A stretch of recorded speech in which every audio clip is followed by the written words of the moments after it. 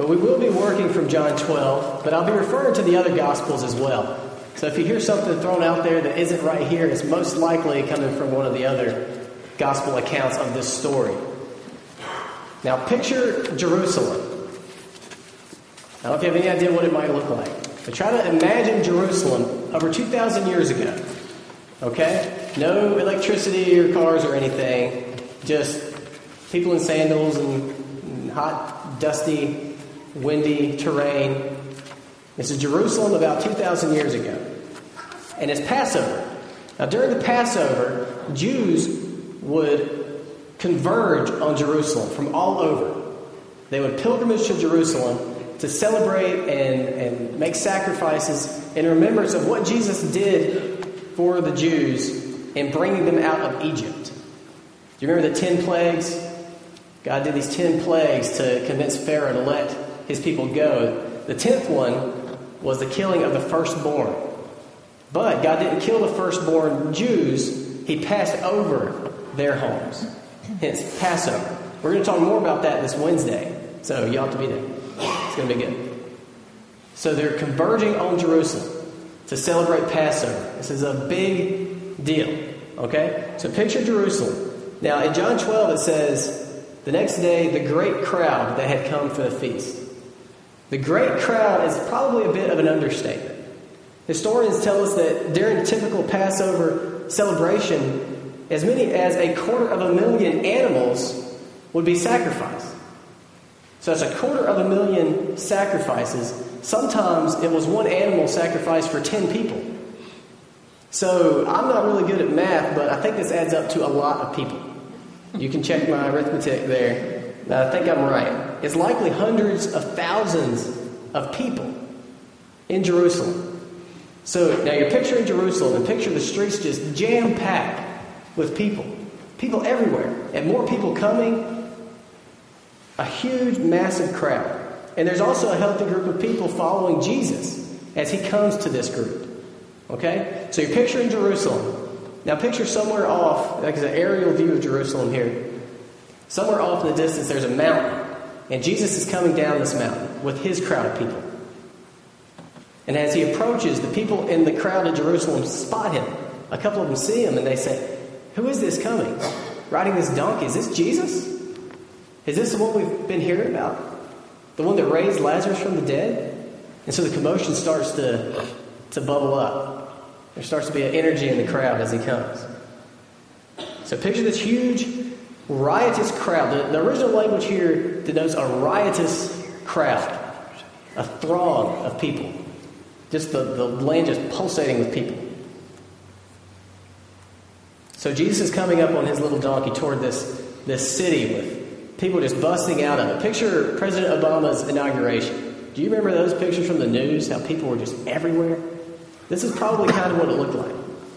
I don't know how many of these people were gathered around Jesus as he came in and as they started to wave palms and whatnot. I'm not really sure, but it seems likely to say that there was a lot of people there. So Jesus and his disciples ride into town. And somebody starts saying stuff about Jesus. And somewhere sort of a chant kind of breaks out. And we don't know who said it. Probably one of the disciples maybe kind of got it started. But it grew and grew. And people were shouting. My NIV says, they took palm branches like our beautiful children did this morning, and they laid them down in his path. It was like they expected this to be the king coming. And they started shouting. But that word translated shouting is a lot more intense than our English translation allows. It's more like shrieking, screaming. It's even translated croaking in some places. I mean, this is not a dignified, here, welcome Jesus. This is undignified, passionate, screaming, shrieking as Jesus rides in. Will challenged me to do an example of this in Sunday school as we talked about it. And I didn't do it there, I'm not doing it now. So, Will, you can feel free if you'd like to. No, okay. I try to embarrass Will at least once every time we get together. So there's this electric current of excitement just spreading through this crowd. And they are just freaking out. I mean, like I said, this is not just a calm, hey, Hosanna. They're shrieking. And what are they yelling about? What are they shouting here? Hosanna. They're yelling, Hosanna. Now, if you're like me, you have to be wondering, what in the world does that even mean? For this huge riot to be breaking out, screaming, Hosanna. What are they talking about? Well, I'm glad I asked. See, the New Testament was written in Greek, for the most part. The Old Testament, for the most part, was written in Hebrew. This phrase translated here, not translated, take that back. This phrase we see here, Hosanna, is transliterated from a psalm in Hebrew. So you have, not to get too academic here, but it's helpful to understand. You have translation. That's where they try to take the Greek word and change it into the English words that mean the same thing. Transliteration is where they take the Greek word and they just use English letters to convey the same sound. So basically, they transfer this Greek word right into English. It's the same, we're saying the same kind of sound that they were saying back then. That's why Hosanna really doesn't mean a whole lot to us. It's sort of borrowing from their language. Now, they, who transliterated this here, they were taken from Hebrew, a word. It sounded more like Hoshaya Na. Hoshaya Na. And I know it's always funny for a southern guy to try to say foreign words, but it sounded something like Hoshaya Na. So this was another possibility when we were thinking about what to name our daughter. We thought Nard sounded like pretty nice last week. Hoshaya Na probably has a ring to it too. Hoshaya Na. This comes from Psalm 118. Okay, now keep tracking along with me. So what we have is basically the sound of what they were saying, which is basically the sound of what the Hebrews said back in the Psalms. Now, if you flip to that psalm, you'll see that it's actually translated there, not transliterated. It's translated. I hope I'm not losing you here. It's translated and it says, "Oh Lord, save us." So way back, the original meaning of this thing that we have here that says Hosanna literally just means save, please. It was an emphatic crying out, save me. It's what I assume a Hebrew person would have shouted if somebody pushed them into the deep end of a pool and they couldn't swim. And they pop back up and they say, Hoshaya Na, save, please. This is what this word meant originally. Okay, now keep tracking along with me about this word. Over time, the phrase evolved, as phrases sometimes do. This phrase evolved over time. By the time these people are shouting it as Jesus rides into Jerusalem, the phrase had evolved and no longer meant save, please. It was no longer an emphatic cry for help. It was an emphatic declaration that help has arrived. You see, this culture, they would sometimes say things in the past tense that they knew were going to happen in the future as a way to highlight the certainty of it. And this phrase was used really often in certainty of the coming Messiah. They use it, in temple and stuff to highlight the certainty that the Messiah is coming. So when they said Hosanna, they were saying salvation is here. Salvation has arrived. And it was emphatic. It was a salvation that they desperately had been longing for. And as Jesus rode in on his donkey, they were screaming, it's here, it has arrived. Salvation is here. So instead of being what one would scream if they were in the deep end of the pool and couldn't swim to get help, to them it was what they would scream if they saw the lifeguard jumping in. And they were saying, Hosanna! It's here. Salvation is here. That's what they were screaming about. Hosanna. I never understood what that meant for the longest time.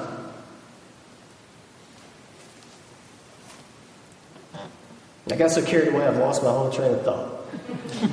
Yes, I read about this word that it's been described as the bubbling up of a heart that sees hope and joy and salvation on the way and cannot keep it in. That's what was going on here. This is what was expressed by these shrieking, crazy, this mob of Jews. Salvation has arrived. What else did they scream?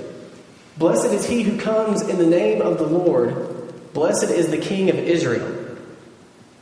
Now, Matthew and Mark record similar shouts. The Gospels are 4 different books written by 4 different men who had 4 different perspectives on what happened. So they didn't all catch exactly the same wording because, like I said, this was a crazy crowd of people yelling. But they catch very similar things. Matthew and Mark also catch the Hosanna thing. They also catch this about the king has come. But theirs, they caught a little additional aspect of it. See, this crowd was shouting, the king has come. And they were saying, blessed is he who has come. And they were using the name of David. Blessed is he who's come in the name of the Lord. They're basically saying, this is the next King David is here. Now, I'm not going to go into the whole history of King David right now. But when David was king, things were good. He was a good king. God blessed Israel when David was king. They had victory. He fought for them. And no one ruled over them when David was king. See, right now, as Jesus rides into Jerusalem on a donkey, Rome is ruling over everything. So they see Jesus coming and they think, this is it. This is the Messiah. He's come. Our new King David is here. And no more Rome. We're going to be the ones in charge now because our king is here. And it was out of David's lineage that the Messiah came. But they believed, and they were so passionate because they thought that things were going to be like they used to be under King David. So you're picturing this. You're picturing Jesus coming in on this little scruffy donkey with his disciples closest to him and then a crowd kind of behind him. And they're excited and they're shouting and they're praising and they're saying salvation is here. This is it. The Messiah is here. And then the huge crowds around are they're freaking out too and they're excited. And they're bringing the palm branches like you're down here. You can't see them. I'll grab one and hope I don't trip on the way back up. And they're cutting down palm branches like this from the trees and laying them out in front of Jesus. They're taking their coats off and laying it out in front of Jesus on his way in. And what that is doing is like laying out a red carpet, basically. It's saying, this is our king. He is here. So Jesus is coming through this red carpet, this makeshift red carpet laid out. And he's surrounded by this cacophony of praises about him being the Savior. And one of the disciples is able to take his eyes off of this crowd and look back to Jesus. One of these disciples gets a glimpse through the chaos of Jesus' face. And it's not recorded in John, it's recorded in Luke. But he sees Jesus' face. And Jesus isn't smiling. He's weeping. And these aren't tears of joy. These are tears of anguish and sorrow. In the midst of all this praise. Now, I'm going to be probably a bit too honest with you here for a moment. Each week, I and Sandy and several people prepare for the worship service. And each week we work together to try to make the service flow with the music and the message. And each week, I am usually behind and causing stress for people because they need to pick out the music and they need to make sure that it flows with the sermon. And this week in particular, I was very behind. And I said, well, the feel of this service is going to be celebratory. Because this is Palm Sunday. It's going to be celebratory. And the more I study, I came to grips with the fact that this day in Jesus' life, for him, was not really celebratory. The crowds were going crazy all around him. But in the middle of it was the weeping Savior. He wept. I don't think that this was the celebratory time for Jesus that we think it is.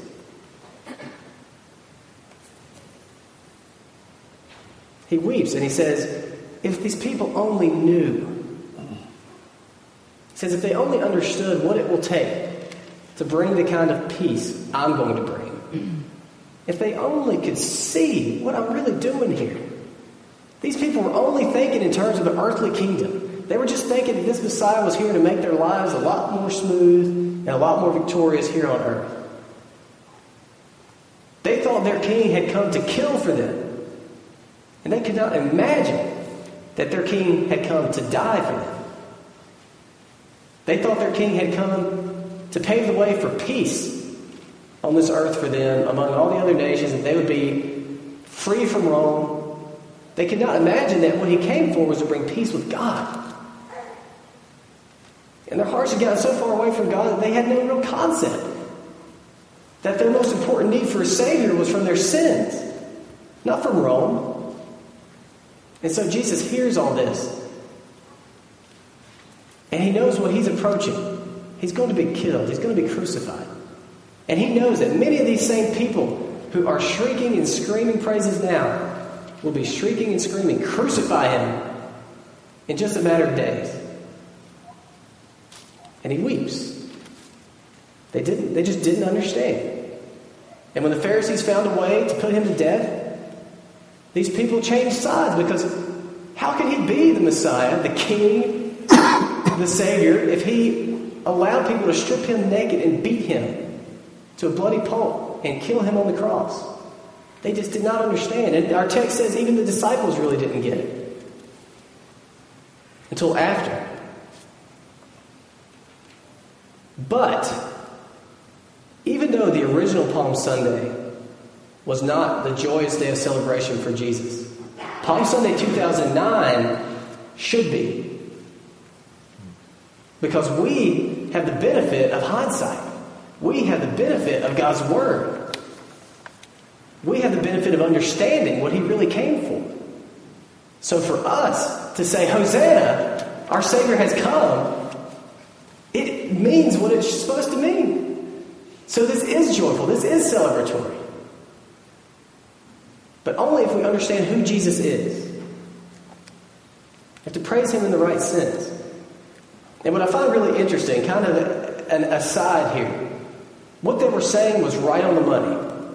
Everything they were saying and praising was dead on. The Savior had come. The King was there. He was the one who came in the name of the Lord. They just didn't get it. They didn't understand their words that they were saying. And I'm sure we often do the same thing in our services as we sing our hymns. How many times have we been singing them? Do we really understand what we're saying? But what they were saying was right, and it was good. And in fact, in one of the other Gospels, the Pharisees come to him and they say, "Don't you hear what they're saying about you? They're saying basically that you're God, that you're the Messiah. Won't you?" They're asking him to shut them up. And he says, "I'm not going to shut them up. If they shut up, the very rocks are going to sing out." See, God works through all kinds of different things to bring praise to Jesus. Remember a couple of weeks back we talked about Caiaphas, the high priest? He was talking to the other priests and saying, basically he was saying, "We have to kill this man." And he says, "Don't you know it's better for one man to die than everyone perish?" And he just thought he was talking about it's better if we kill Jesus than for Rome to kill all of us, because they think that we're going to have this military uprising. But then it says in the next verse that he unwittingly was prophesying. Because what he said was dead on. It is better that this one man die for all of us than us all perish. That's what God sent him for. But he didn't understand. So my prayer Palm Sunday is that we'll understand. And as we sing these praises, that we'll understand what it is that we're singing. He's here. Our Savior is here. He came. This Hosanna thing is so emphatic. I just wish I could express it better. It's what you would shout if you had been stranded on a deserted island for years, like Castaway. You ever see Castaway? You can imagine how he'd be shouting when he finally sees a ship coming. Oh, it's the salvation he's been longing for. And it's here. This is what Palm Sunday is about. The salvation that we have so desperately been longing for is here. He came.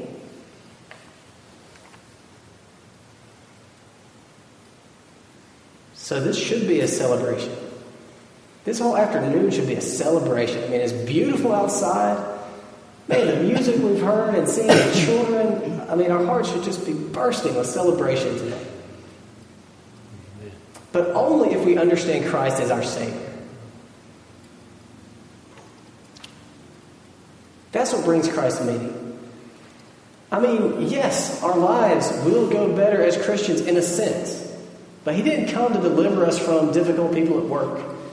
He didn't come to deliver us from all the complications of daily life, like so many of us think, and we run to him for these things. Sometimes he would have us stay in these terrible situations because it's bringing about salvation from our sins. It's purging our pride.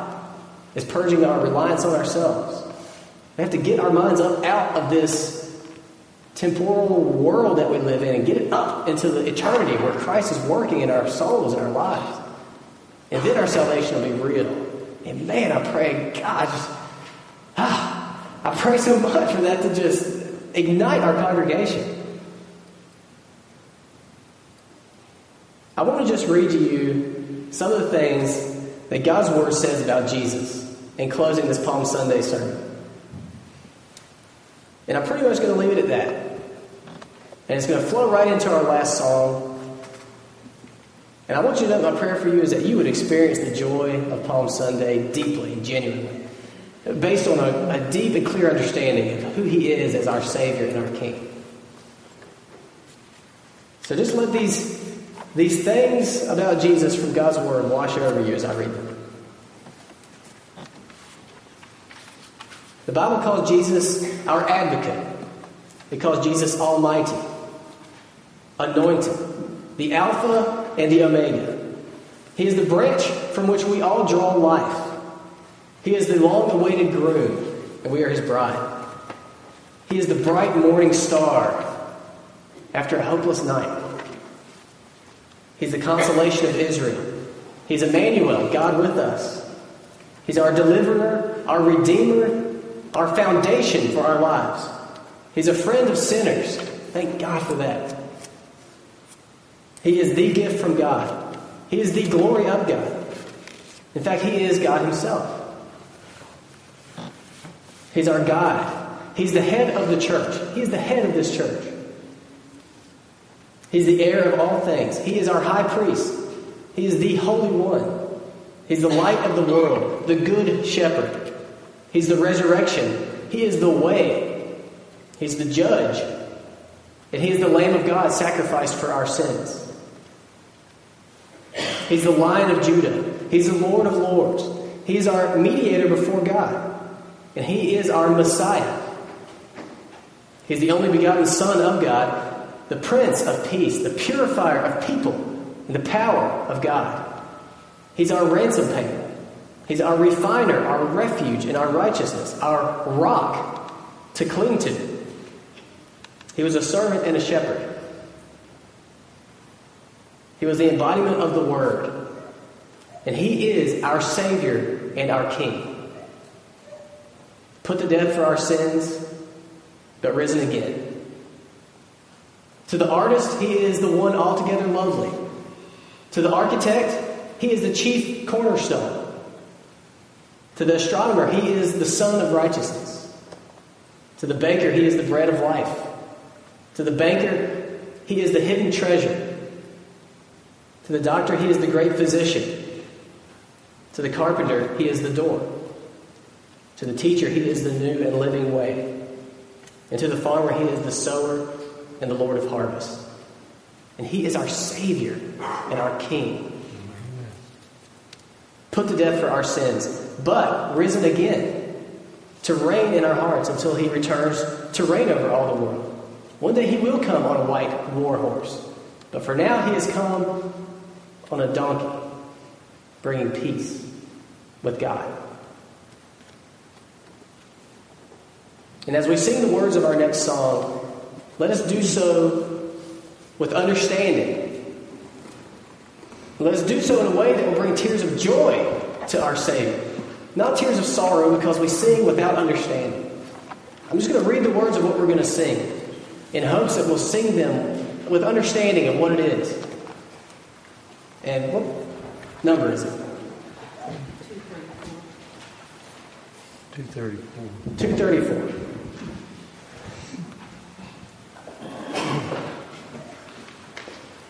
234.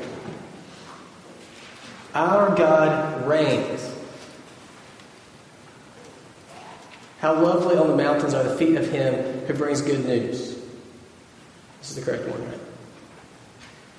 Announcing peace, proclaiming good news of happiness. Our God reigns. Our God reigns.